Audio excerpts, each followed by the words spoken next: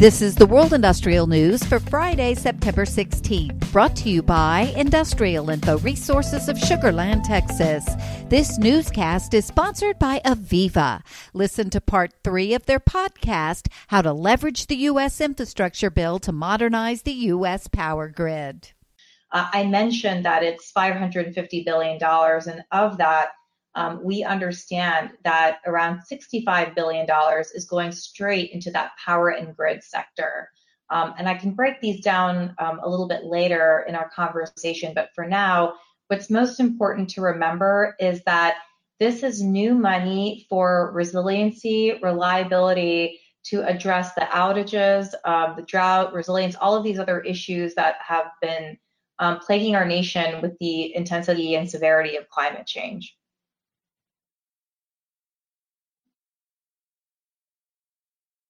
Awesome. Thank you for that, Mona. And Pat, I guess following that, I'll turn it over to you. Why is this bill so important to our power grid? And what are some of the benefits of this upgraded grid? I think this bill's primary importance is the scope.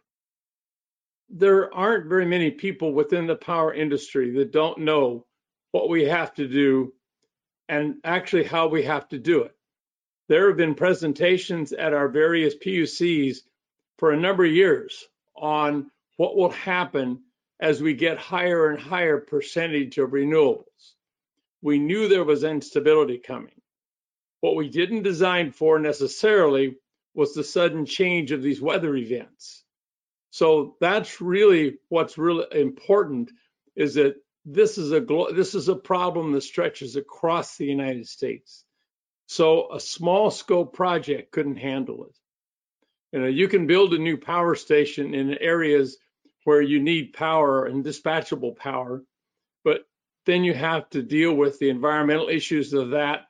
And that's a fairly, I won't say distracting, but it's a fairly significant project.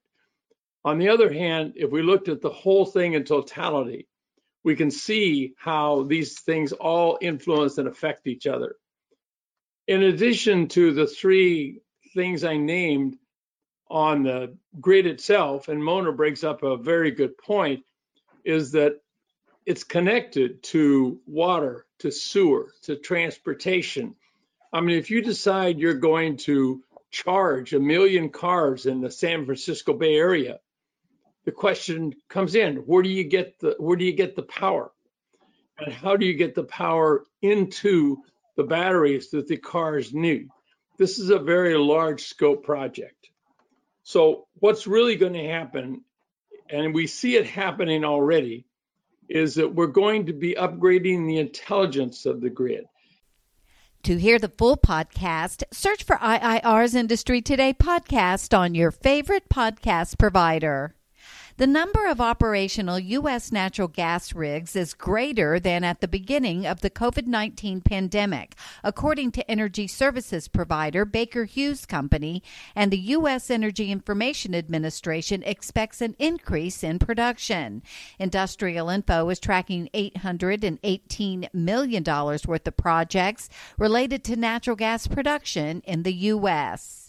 Industrial Info is tracking nearly $70 billion worth of industrial manufacturing projects that are set to kick off in the U.S. in fourth quarter of 2022. In analyzing the data, one market region emerges as a clear winner in terms of overall project value: the Great Lakes region, which includes Illinois, Indiana, Kentucky, Michigan, Ohio, and Wisconsin. The region accounts for more than $23.5 billion in planned project starts, boasting a broad array of projects ranging from airport terminal expansions to lithium-ion battery plants to data centers. The South African government is focusing on introducing natural gas and renewables in the country's energy mix.